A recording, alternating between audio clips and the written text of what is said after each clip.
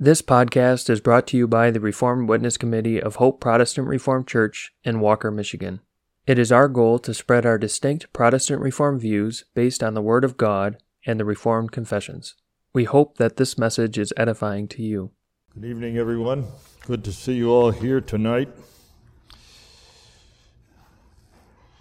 I am inclined to make a few introductory remarks, first of all, before we get into the subject. Some introductory remarks that have to do with the material in general. Before I do that, however, the material I'm going to be able to give you in these classes tonight and the following 3 Tuesday nights is a very sketchy treatment of the subject. There is far, far more material in Scripture than I am able to bring in these class periods. I have tried in the outline that was handed out to you to give you the essential ideas. And I would appreciate it very much if in the course of the week between this class and the next one, you study the material rather closely in the outline and look up all the scriptural passages that are mentioned in the outline. Read them, ponder them. Perhaps you will even be able to do that in your devotions. And write down as well any ideas that occur to you, any questions that may come into your minds, or anything that you think should be discussed in this class which I have omitted. If you bring them up in class, I'd be more than happy to deal with anything with which you want to discuss. In the second place, I am responsible for this subject. The committee asked for some suggestions, and I suggested this topic. I did that chiefly because of the fact that it seems to me that now that I have reached and gone beyond my 70 years, I'm beginning to understand a little bit better the biblical doctrine of suffering, especially in the last perhaps 10 years or so. Some of the truths of Scripture have come to my attention in a rather startling way, ideas that I had not considered. Many things, many experiences have contributed to the preparation of a series of speeches on this subject. Any minister, of course, who is busy in the Church of Christ and takes his pastoral work seriously contends almost on a weekly basis with the problems that suffering brings to the hearts and minds of the people of God. Looking back on my own pastoral ministry and trying to recall some of the problems that God's people brought to my attention in the course of the many sufferings which they experienced, I did not always have an adequate answer. And indeed, sometimes I fear my answer was not only inadequate, but probably of very little help to them. The problems of suffering are many, great, and important. So, over 50 years of pastoral work have contributed to these lessons, which I hope to bring to your attention in the next 4 weeks. But not only the pastoral work of a minister of the gospel, but one's own personal experiences, one's own personal trials and afflictions, which even a pastor has, and perhaps a pastor more than anyone else. He struggles with the trials through which the Lord leads him. He does not always have the answers. He does not always know the direction he ought to go. He struggles with the temptations that are present with him. And yet, for the sake of the flock of Jesus Christ, he's got to come to terms with his own personal crosses that God calls him to bear.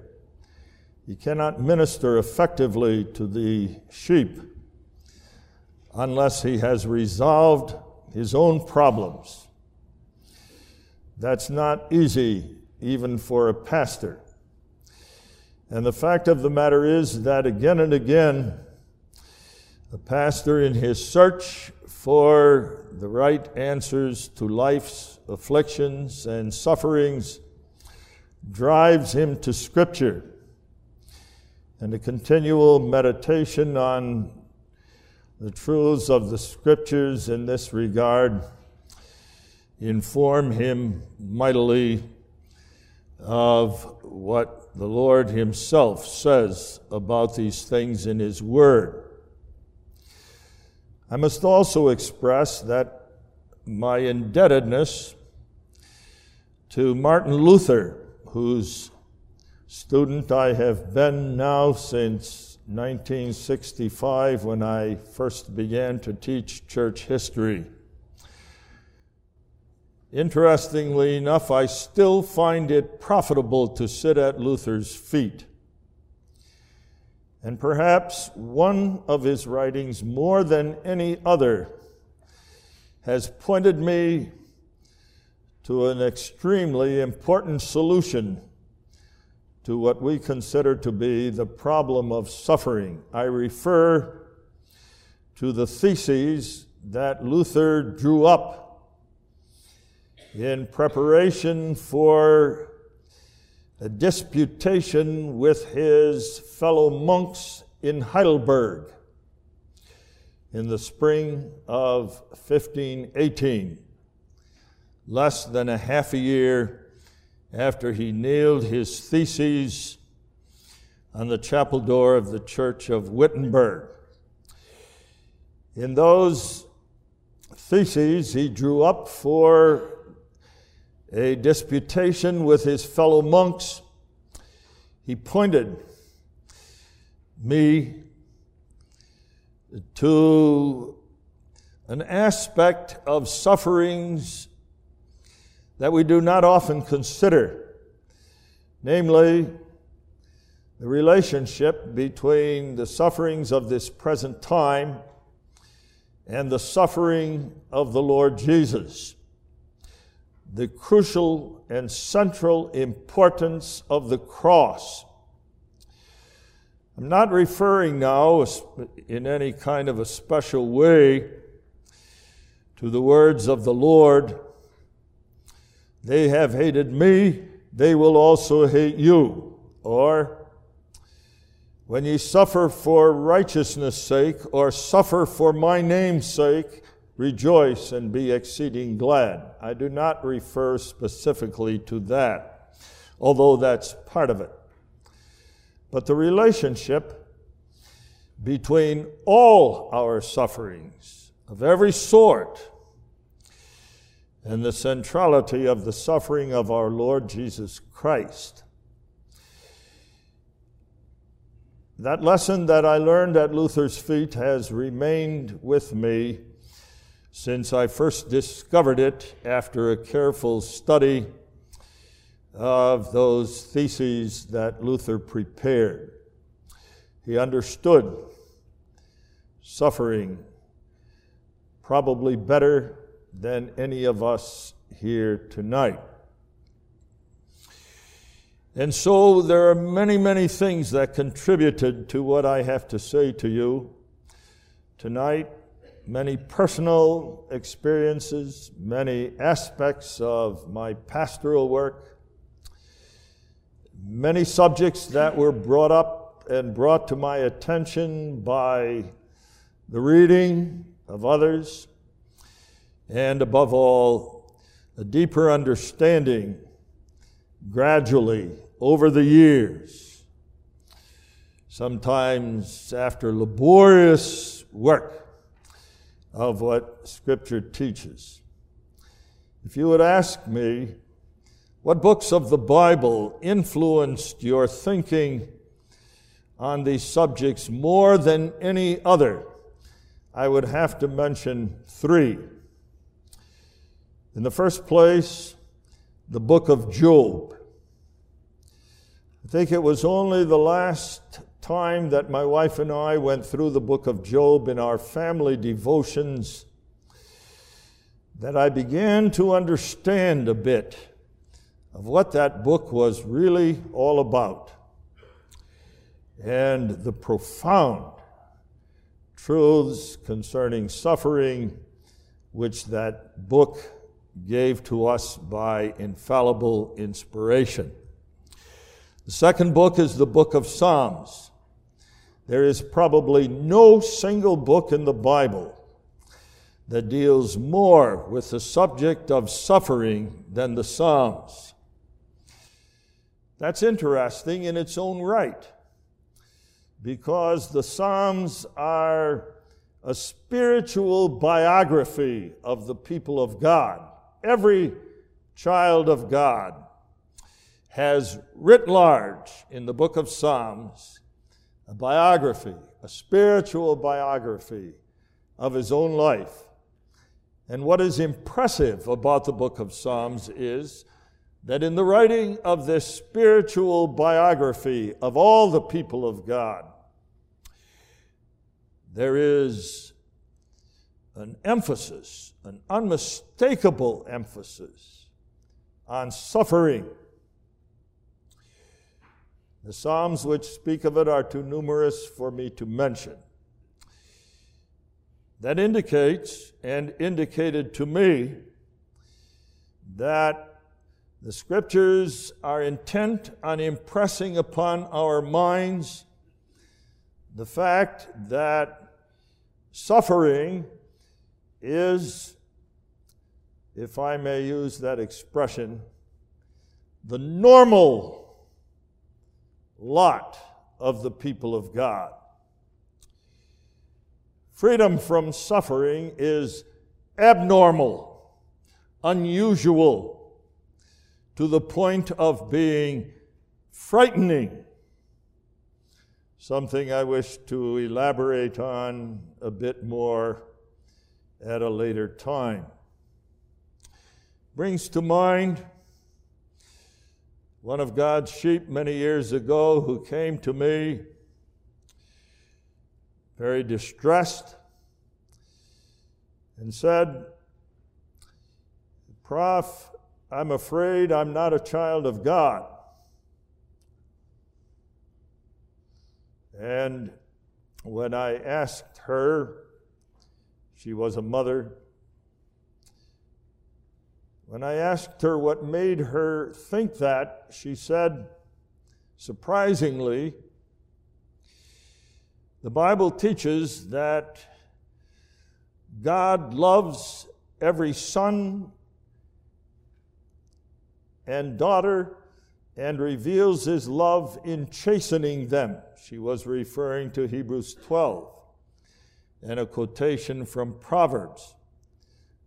God chastens every son and daughter whom he loves.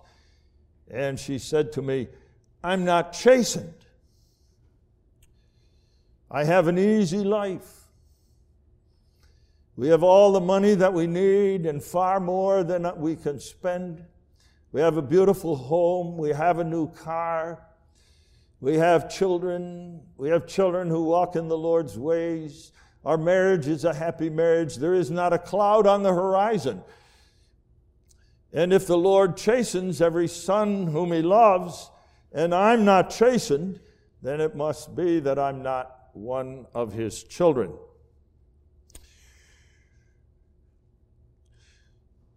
That was indeed a difficult problem. She understood at least this much, that suffering for the people of God is normal.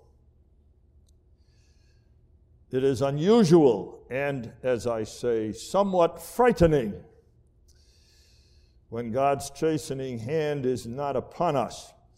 As it was, the Lord led her through extraordinarily difficult ways only a few years down the line, to the point where her troubles were so severe they drove her out of the church.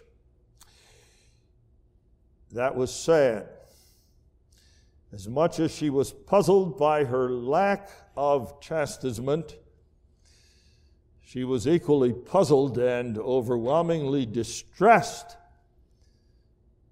by the fact of chastisement when it came.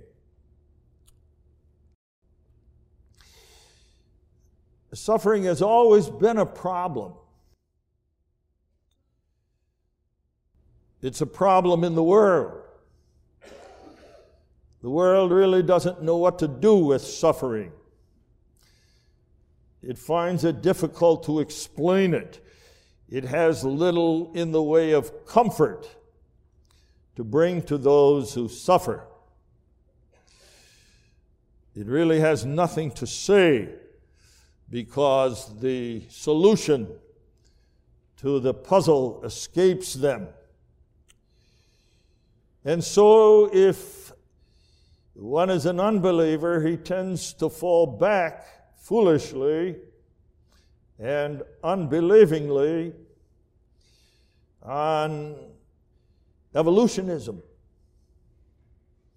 All the sufferings of this present time, he says, are simply due to our animal ancestry. We have not succeeded in escaping entirely the problems and troubles and sufferings that characterized the world of animals prior to the emergence of man in the evolutionary process. The imperfections that still cling to man because he has his origins among the beasts are the explanation for his sufferings. Nature is red in tooth and claw, bloodied, brutal in its quest for survival. And some of the lingering effects of that remain with man today. I just finished reading a book a month or two ago on the study that is being done on the DNA molecule, the molecule that determines genetically the whole of our physical makeup.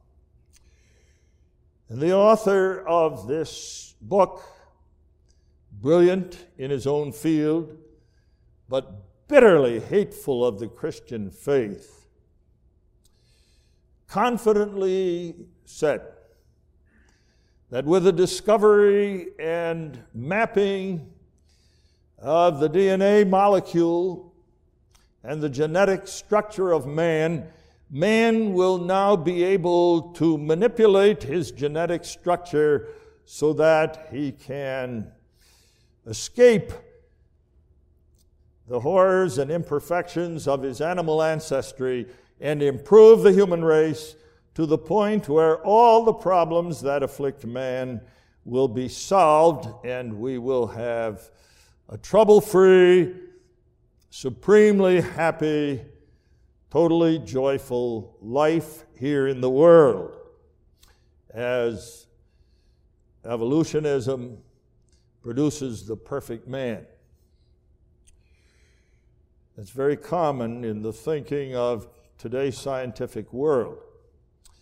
That manifests itself especially in the sphere of medicine, medical technology.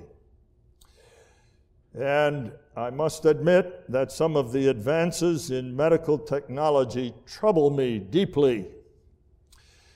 Not so much because they come unexpectedly, but because of the fact that the people of God themselves are inclined to put their trust in medical science and medical technology to solve the problem of suffering. And they hasten to their doctors not just simply to do what is required of them before the face of God with respect to taking care of their bodies,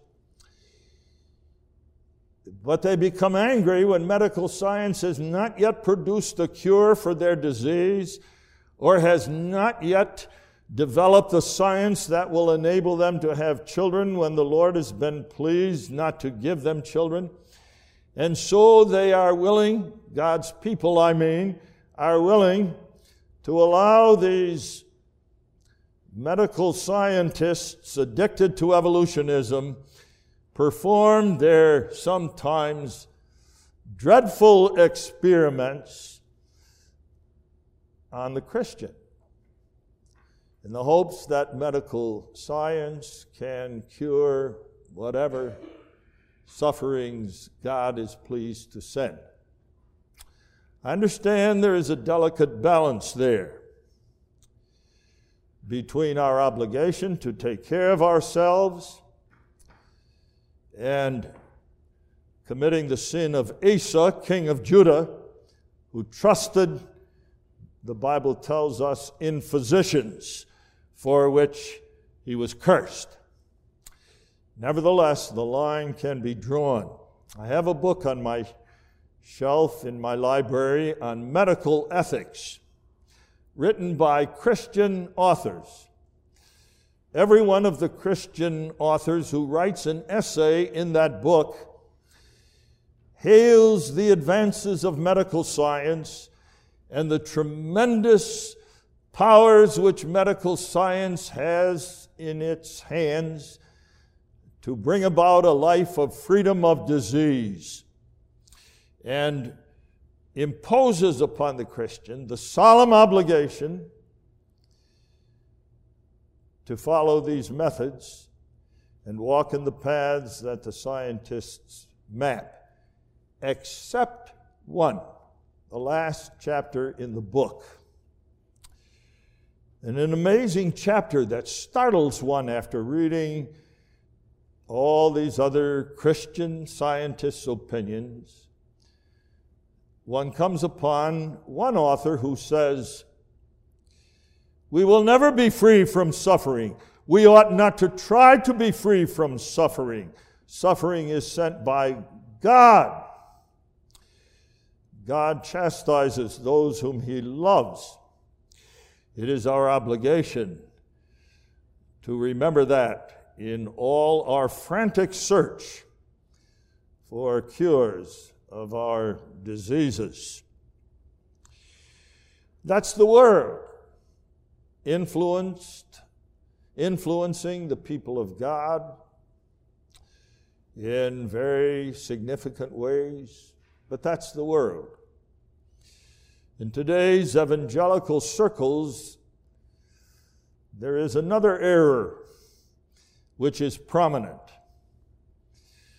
There is the error of the so-called prosperity gospel. I was dumbfounded when I looked on the internet after typing into my Google search engine the words prosperity gospel, that there were something like 75,000 websites on the internet that dealt with the prosperity gospel in all of its forms. The essence of the prosperity gospel is, of course, that the Christian must, if he really believes in Christ, and if he really gives himself over completely to the care of Christ, expect in this life nothing but happiness, riches, wealth, freedom from sickness, trouble, pain, and all manner of suffering. I have a quote here. This quote appeared on the internet. It's a quote from Joel Osteen, who is called the Prosperity Gospel's cover boy. Time magazine ran a feature. Time? No, I think it was U.S. News and World Report, if I remember correctly, ran a cover article on Joel Osteen's philosophy. Here is what Joel Osteen says. He is, by the way, a televangelist, not only, but the minister of one of these huge congregations numbering some 8,000 to 10,000 members. We are all about building people up. We're all about helping people reach their full potential. We don't push some kind of religion. All we push is joy and peace and victory through Jesus Christ.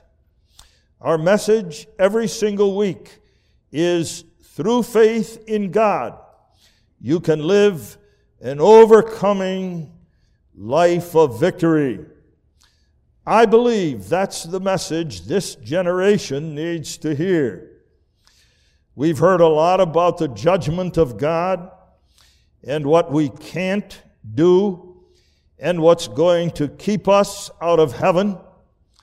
But it's time people start hearing about the goodness of God, about a God that loves them, a God that believes in them, a God that wants to help them, and a God that if you put your trust in Him will make you happy. That's a brief summary of the Prosperity Gospel. It's very common. Hundreds of books have been written about it. Its message is this: we ought to expect and have a right to expect that this life that we live here in the world is one of unalloyed joy, supreme happiness, financial riches, freedom from sickness and disease, stable marriages, healthy children, and on and on. That's the heart of the Prosperity Gospel. All of this has its impact, too, on the people of God. We know better, and if we are put before the question, we are ready to admit that this is a foolish expectation. The Scriptures, after all, speak sufficiently frequently of suffering to remind us that such a life as described by the Prosperity Gospeliers is never to be ours. And yet at the same time, there is something deep inside of us, something latent in the very center of our being, which says, I have a right to a good life, to a happy life, to a prosperous life, free from sickness, free from pain, free from trouble. That this is deep down our thinking is evident from the question that a pastor repeatedly faces when he comes to minister to God's people in suffering. Why, Pastor? Why? Why me? Why does God do this to me? What is it in my life that makes God turn against me in this way and lead me through such dark and difficult ways? Why? Why not? Why not? Face that question. Why shouldn't He? Do you deserve better? Has He promised you something better? You must not ask why these things come upon you. You must say, why not? In moments of prosperity, in moments of health, and moments of happiness. That points to the fact, and this is one point that if you forget everything I say in these classes, please remember this. The prosperity gospelers do not present the biblical picture of the life of the child of God in the world. You read the scriptures, you read them from Genesis, and ponder the grief and agony that Adam and Eve must have suffered when Cain killed Abel, the son of the promise. Through Jacob's plaintive cry, few and many have been the days of my pilgrimage, and I have not attained in my life to the life of my fathers. All these things are against me. Read the Psalms. Read Jesus' own instruction in the Gospels. Read the epistles. And without fail, the Scriptures hold before us that the truth of the matter is quite different. The normal, the usual path of the child of God must be described in terms of suffering. That's normal. The Dutch have their own unique expression for that. The Dutch expression is elk huis heeft zijn kruis. Every home bears its own cross. Jesus describes discipleship in unusually unattractive ways. You recall the time when passing through Samaria, some eager, gung-ho would-be disciple came rushing up to Jesus and in a burst of wild enthusiasm said, "Lord, I'll follow you wherever you go." What were the sobering words of the Lord? The foxes have holes and the birds of the air have nests, but the Son of Man has nowhere to lay his head. That's discipleship.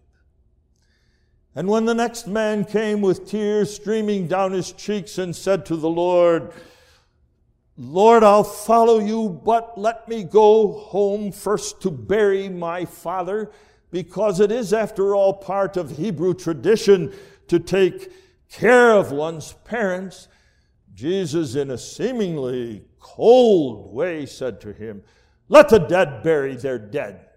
Come thou and follow me."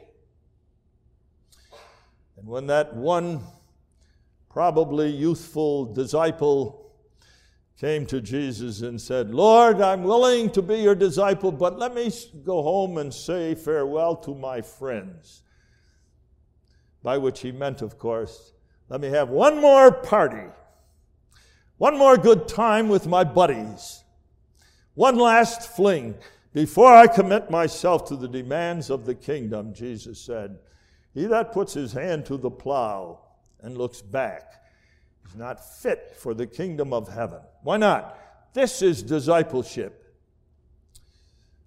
Cross-bearing, self-denial, suffering.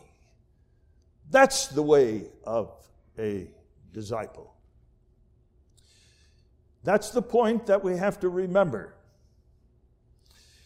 Your reaction to what the Scriptures say may be, I'm not altogether sure I want to attend these classes because Prof. Hanko is a pessimist if I ever saw one. All he can talk about is suffering and pain and distress and anxiety and affliction and trial. I don't have to hear that stuff. I want some upbeat stuff that makes me feel good inside. Well, I'm not a pessimist, and I'm not a crepe hanger, but I ask this question in all seriousness, which you and I have to ask of ourselves as well. What is true happiness? We get it all wrong. I know. I do too. In these days of affluence and prosperity, when all of us have a life of plenty, we keep thinking to ourselves that somehow, in some way, happiness is tied up in this life.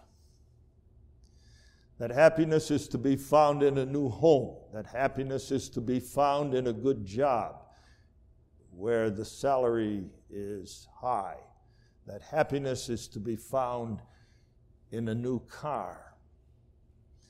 That happiness is to be found in freedom from pain, freedom from disappointment, freedom from trouble, freedom from anxiety. No, that's where we go wrong. And if we really commit ourselves to that system of belief, then everything gets out of whack. Nothing makes any sense anymore. Then you're going to sit there with Asaph in Psalm 73 and bemoan the fact that the wicked have all their heart's desire, while I wash my hands in innocency, for I am chastened every morning anew. Then nothing makes sense. The great optimism, the great joy, the only true joy and happiness there is for the Christian in this world is something which is not in any way related to the circumstances of life or the possessions which God may give to us, but has all of its source and all of its object in the joy of the salvation which God has freely given to us in Jesus Christ, and continues to give us in the whole pathway of our life, and will give to us in its fullest and most glorious measure when our pilgrimage is over and we arrive at our eternal destination. There lies happiness. There lies joy. Nowhere else. And to understand suffering, we must understand that first of all. I do not mean to say by this, and we're going to be talking about that at some length, I do not mean to say by this that suffering itself cannot be a reason for joy. We are adjured by the Scriptures solemnly to make it such. Blessed are ye when men revile you and persecute you and say all manner of evil against you falsely for my sake. Rejoice and be exceeding glad, for great is your reward in heaven. For so persecuted they the prophets which went before you. And how many times does not Paul in his epistle solemnly lay down for us the calling, be thankful in all things. I recall one time several years ago when I was struggling with a sermon for Thanksgiving Day and dealing with one of those texts that admonish the people of God to be thankful in all things. I thought to myself, boy, am I ever glad that the Bible puts it the way it does, thankful in all things. Because no matter what circumstances of life I may be in, I'm still able to be thankful for salvation, and for the blessing of God, and for His daily gifts. But then I thought to myself, you better look this up a little bit more closely and see once if in any other part of Scripture that little word in is not substituted by the word for. And I must admit that in my foolishness, I hoped sincerely I would not find such a text where the Scriptures tell us to be thankful for all things. I said to myself, that's reaching too high. I'll never be able to convey that to the people of God. Probably the Scriptures don't say that, but they do. And you can look it up in Ephesians. Oh yes, be thankful in all things. But be thankful for all things. And after a moment's reflection, of course, I realized that that was completely in keeping with the whole of the Scriptures, because all things work together for your good. But it was a hard and bitter pill to swallow. And it took me many hours of wrestling to persuade myself that this was indeed what Scripture tells us to do. That's optimism. That's true joy. That's, I know, the top of the ladder that brings us almost to the portals of heaven. But that's the calling of Scripture, and that's the injunction which God lays upon His people. Now, at this point, I must introduce to you the subject of sovereignty very briefly.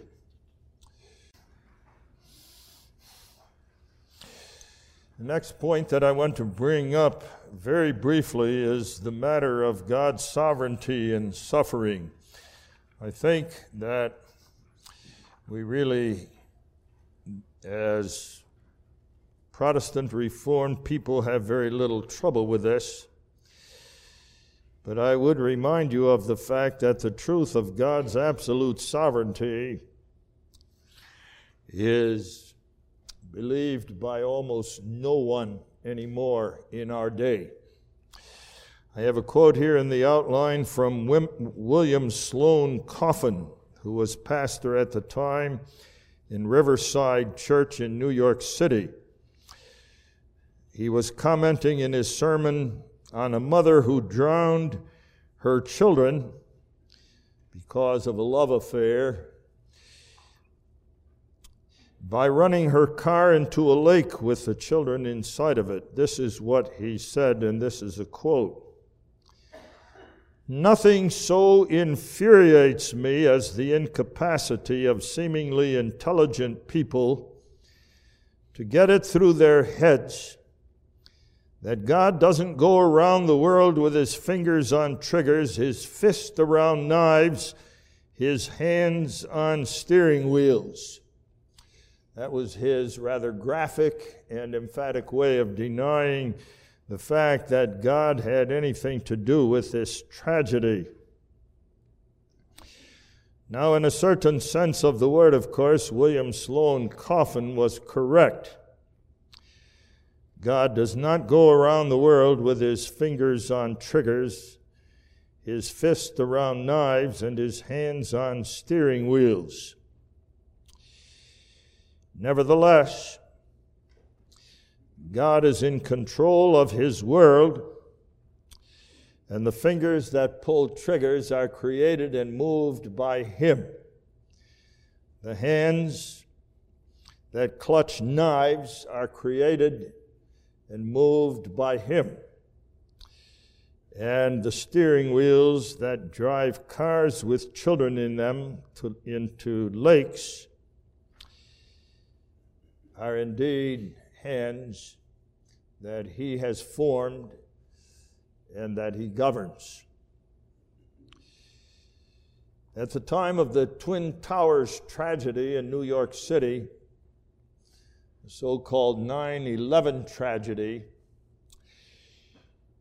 I heard that Larry King Live had a program planned in which he was going to discuss with 3 clergymen the implications, the theological implications of this tragedy in New York City. It was the one time and the only time that I ever watched Larry King Live. I'm not even sure if I have the name of his program right, but as I recall it, that was it.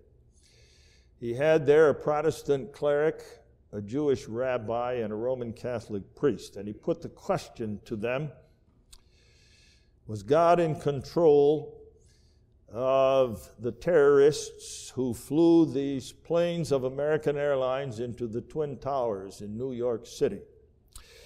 And they stumbled over each other in their haste to deny that God had anything to do with it at all, that it was totally outside of His control.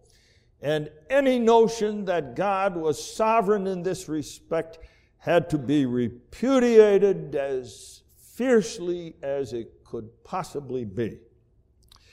Larry King apparently is nobody's fool. So Larry King put this question to them. You three men profess to believe in God.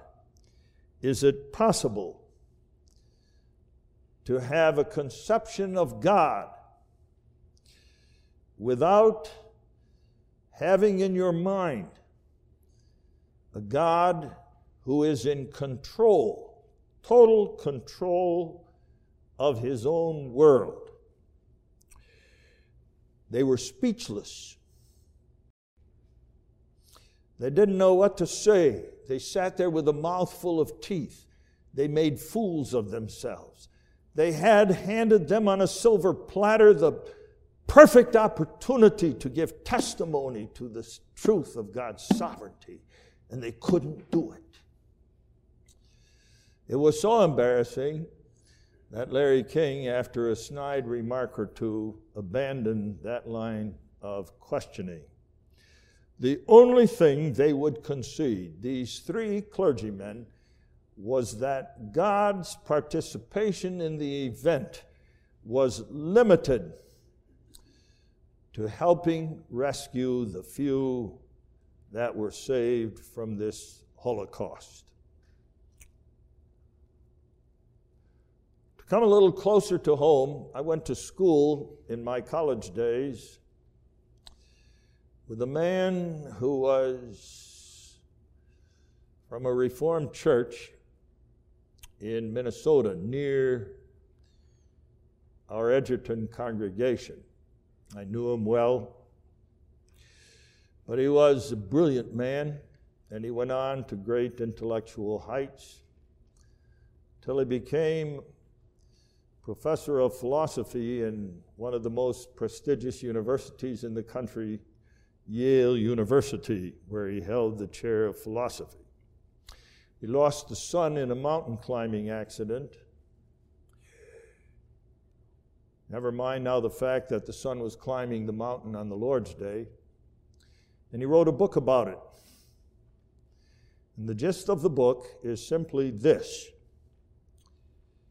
it is impossible for any genuinely reformed person to say that God had a hand in this tragedy.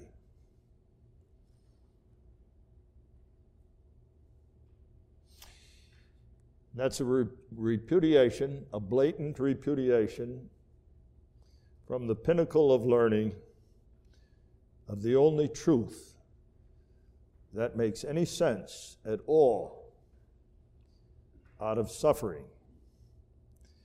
There is no solution to the problem of suffering, and there is no teaching of Scripture on the subject except it be based on the truth of God's sovereignty. God sends suffering. That's the most basic point that I can make. I'm not going to belabor it. If we do not believe that, if we cannot cling to that, if that does not find a place in the deepest recesses of our hearts, we're finished with these classes. Do you understand that? We don't have anything more to say. Then everything is up for grabs. Everything is subject to fickle fate. There is no solution to the problems of the suffering of life. There's nothing to say to one dying of cancer. There's no word to bring one who is beset by severe trials and afflictions. Better to keep our mouths shut and simply bear as best we can the slings and arrows of outrageous fortune. The sovereignty of God. My dear fellow saints, that's the key. Everything starts there. I want to call your attention to one text which I have used once in a while at a particularly tragic funeral. It's found in Psalm 61. Text that has meant a lot to me personally, text which I have used in pastoral work repeatedly. Psalm 61, hear my cry, O Lord, attend unto my prayer. From the end of the earth will I cry unto thee. That doesn't mean, let me say that for a moment, that doesn't mean that the psalmist, probably David, the psalmist was somewhere far, far away from the land of Canaan when he says, from the end of the earth will I cry unto thee. What he means is that I could just as well be on the end of the earth rather than standing by thy sanctuary, because in the greatness of my suffering and pain, you, O God, are far, far away from me. Hear my cry, O God. Maybe I cry from the end of the earth, for thou art beyond my hearing. But I will cry to thee nevertheless, when my heart is overwhelmed. Lead me to the rock that is higher than I. That's sovereignty. You really have to appreciate the Hebrew here. The Hebrew has it just a little bit different. The Hebrew says, lead me to the rock that is too high for me. And the figure is that the psalmist is caught on the stormy seas of time where he is beaten by wild billows and all but overwhelmed with the storms of trouble and affliction. And God seems far away, but his prayer is this: there is a rock. To that rock I will be led, for there I will find a hiding place. But, says the psalmist, that rock is too high for me. That is, it extends up beyond sight, hidden, the top of it hidden, far, far above the clouds, so that I cannot see the top nor understand the greatness and majesty of the rock. That's the truth of sovereignty. The psalmist expresses it a little different in Psalm 77. Thy way is in the sea, O God, mid mighty waters deep and broad. None understood but God alone. To man thy footsteps were unknown. The rock is too high. The sovereignty of God, as it touches upon my life, is beyond my comprehension, far beyond my understanding. But if it were not that that rock is too high for me, I would not be able to find a refuge in it. The very impossibility of knowing the mysterious and wonderful ways of God makes that a rock in which I can find shelter and safety in the storms of life. That's our starting point. We believe in the sovereignty of God. Now, I have a section here on Roman numeral 2 on the second page, different forms of suffering. Let me say before I forget that I had intended to finish this tonight, different forms of suffering, and discuss with you persecution. And next week, the Lord willing, we're going to talk about the doctrine of suffering in the book of Job and in the Psalms, which are found on pages 3 and 4 and 5. And then the third week, we're going to talk about the purpose of suffering and chastisement and the other expressions and figures which Scripture uses to make plain why God's people suffer. And then the last week, the Lord willing, we're going to talk about suffering with Christ, which I consider to be kind of the climax and high point of these lessons. But we have a little bit time yet, so let me talk briefly about the different kinds of suffering. I want to do this because there are some things that we are very much inclined to forget in this connection.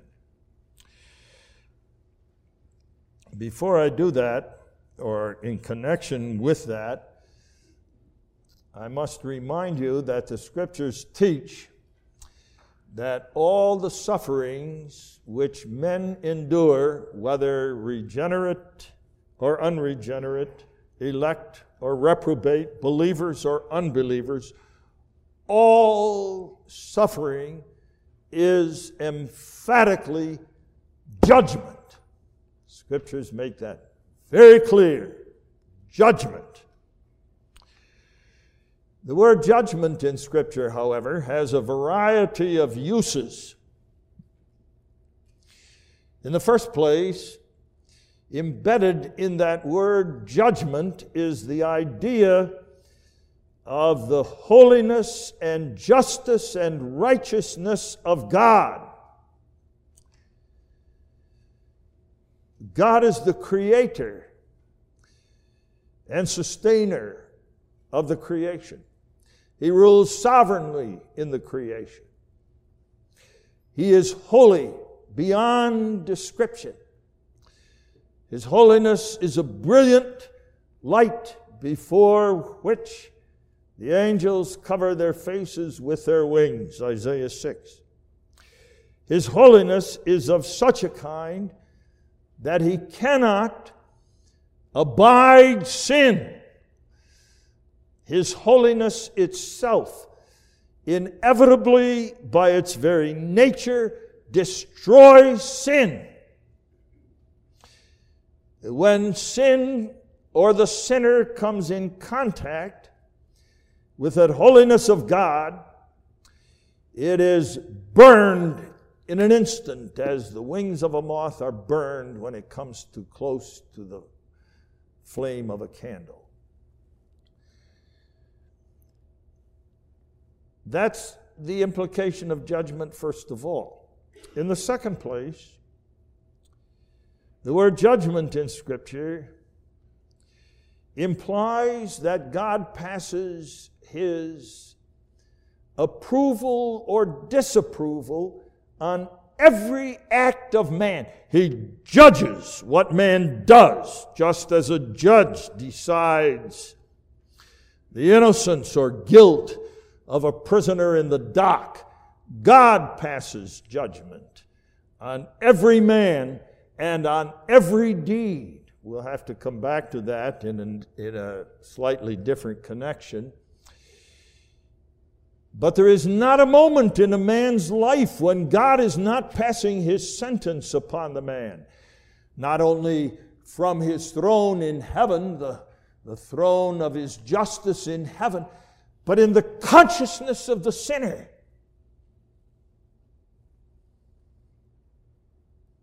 no matter who he is, God passes sentence upon every man. That's judgment. In the third place, the word judgment is used in Scripture as not only the sentence which God pronounces upon every man and upon every deed of man, but the sentence which is executed. Hell for the wicked, heaven for the good. That's judgment too. Don't forget that the Scriptures teach, however you want to put it now, that the judgment of God comes on the people of God too. Peter is explicit in his first epistle, chapter 5. The time has come for judgment to begin at the house of God. And if it begin at the house of God, what shall the end of the ungodly be? When we suffer because of the difficulties and trials and temptations of our way, we endure the judgment of God.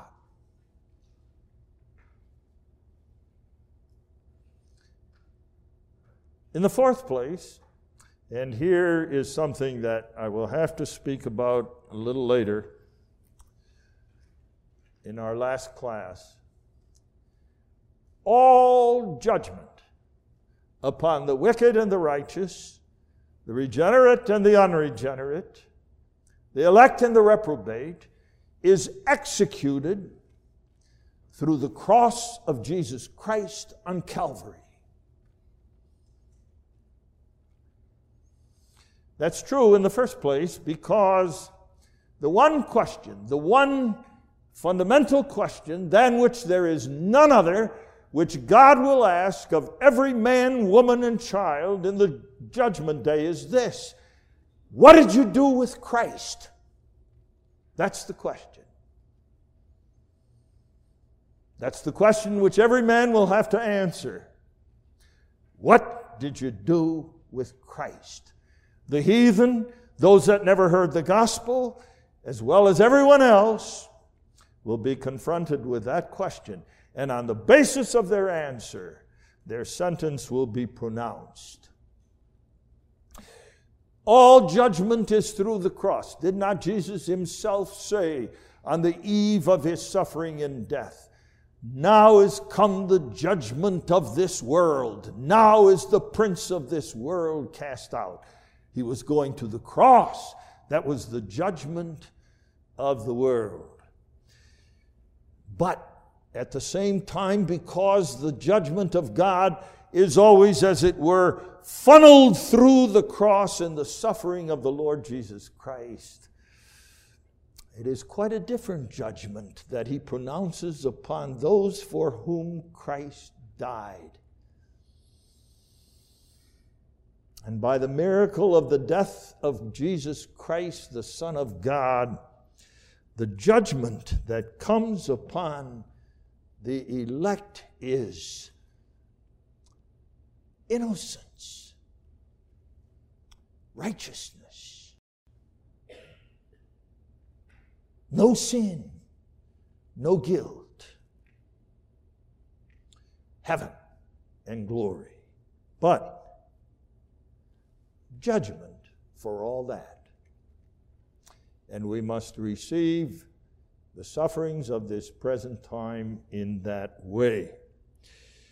If we do not understand that all our sufferings in this world are God's judgments upon us, or let me put it bluntly, if we lived in a sinless world, if Adam had never sinned and never fallen, there would be no suffering in this world. There would be no anguish, no pain, no disappointment. All would be unalloyed joy. All would be perfection. All would be happiness. But it isn't. It isn't for the people of God either, because God judges sin. And whatever now we may say about the judgment of God which he pronounces upon his people through Jesus Christ, it's judgment for all that. When Abraham was pleading the cause of Lot, when God told him that Sodom and Gomorrah were about to be destroyed, what was Abraham's prayer? Shall not the judge of all the earth do right? And so it is. And so each one of us, in our own sorrows and pains and moments of trial, must say, shall not the judge of all the earth do right? For me? Of course. How can he do any different?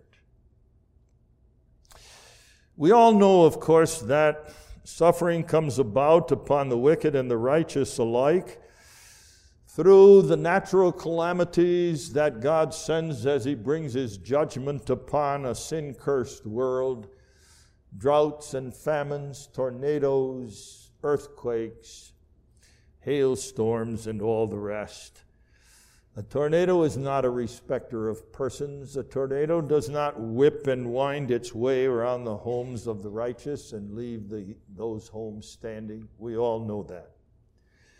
All the sufferings of disease and sickness, congenital illnesses of every kind, also come upon the righteous and the wicked alike. We don't have to go into any detail about that at all.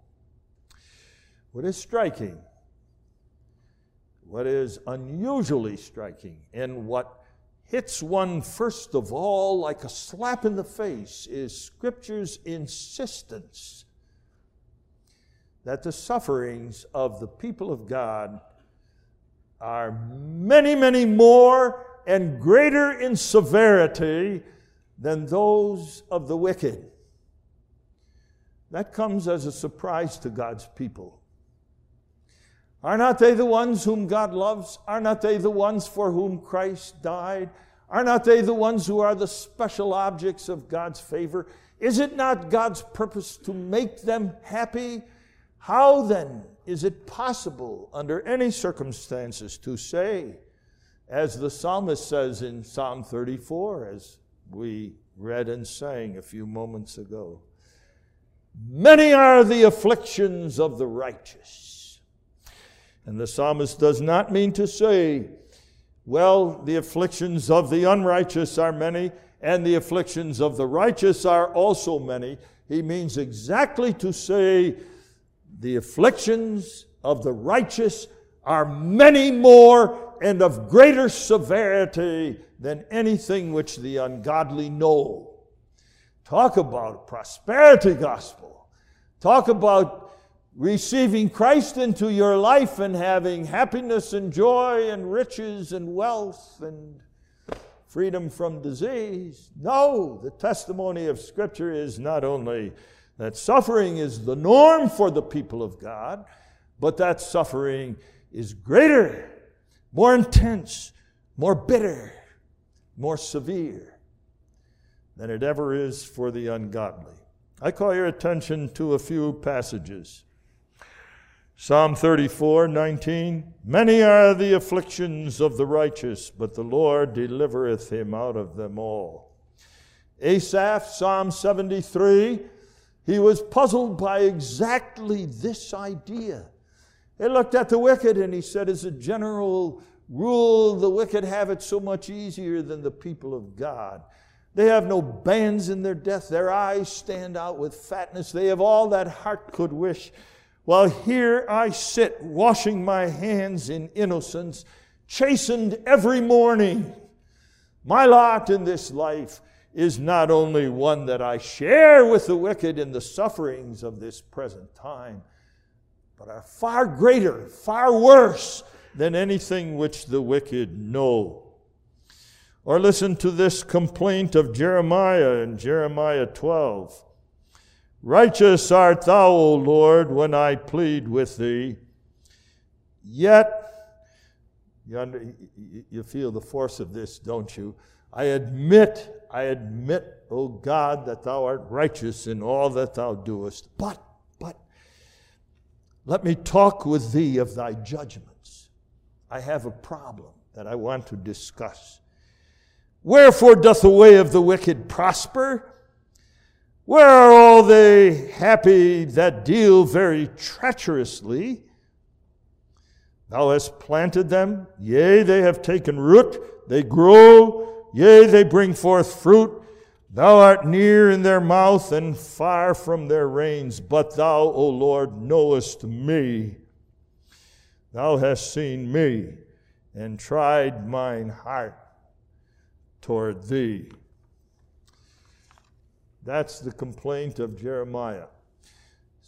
Psalm 37, in a long, marvelous psalm, we are warned repeatedly that when the child of God confronts the reality of the prosperity of the wicked and looks at his own relatively sad estate, he must not be envious.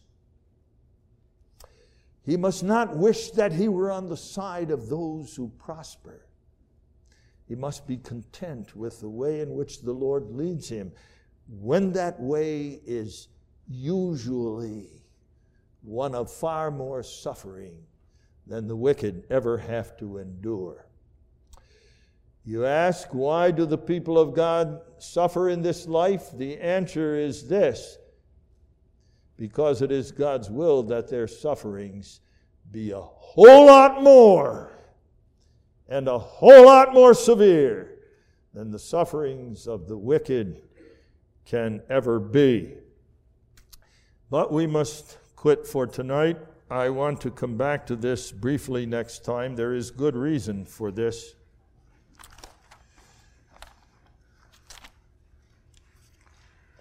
So we will do that. Before we close with prayer, let's sing one more song.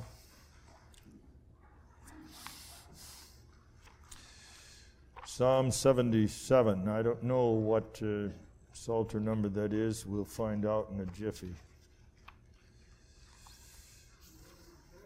Yes, 210 or 211.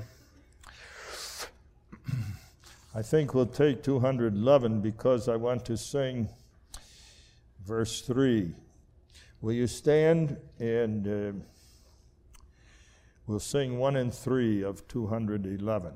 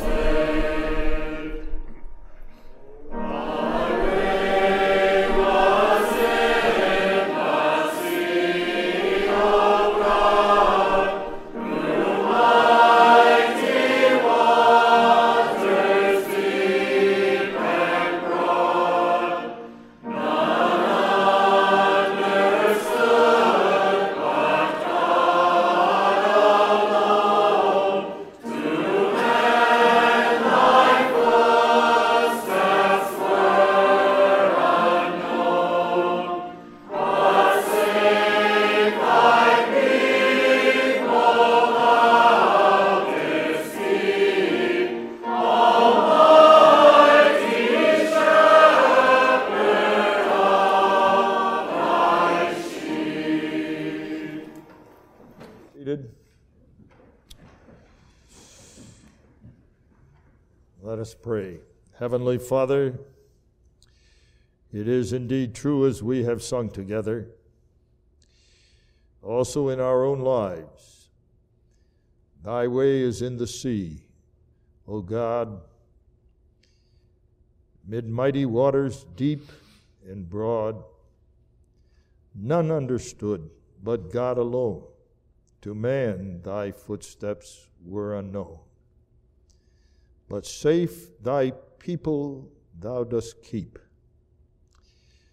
Almighty Shepherd of thy sheep. We believe this. In the storms of life,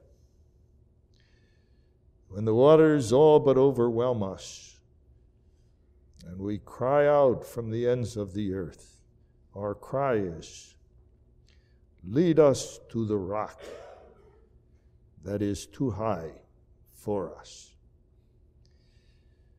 Thou hast a purpose in all our sufferings, which thou art pleased to send upon us. And that purpose is exactly this, that because of the greatness of our sin and the corruption of our natures, there is no other way to heaven but the way of suffering. For in that way we are sanctified and prepared for glory. When thy hand is upon us, may we in humility submit. May we worship as Job did. May we confess that all these things are our salvation, and that presently we shall be with Christ, redeemed in his blood, and able to understand as we look back upon the course and pathway of our life that there was no other way to glory. For always as it was for Christ, so also for us, the way of the cross leads home. Bless what we have discussed tonight. Make us ever more diligent students of the Scriptures. Give us faith to believe, and forgive all our unbelief and lack of faith and doubt and anger even at thy ways. Deal tenderly with us. We are weak and frail. Strengthen us by the mighty power of grace that flows from the cross of Jesus Christ and carries us on its mighty tide through the weary night of this pilgrimage to the everlasting blessedness of the kingdom of thy Son. For Jesus' sake, amen. Thank you for listening to this message. It is our hope that it was edifying to you. Please subscribe to our podcast. We publish daily meditations, Heidelberg Catechism Lord's Day sermons on Wednesdays, and topical podcasts on Fridays. You can find more information about us at our website, hopeprchurch.org, and you can email us with any questions or feedback at hoperwc@gmail.com. Thank you.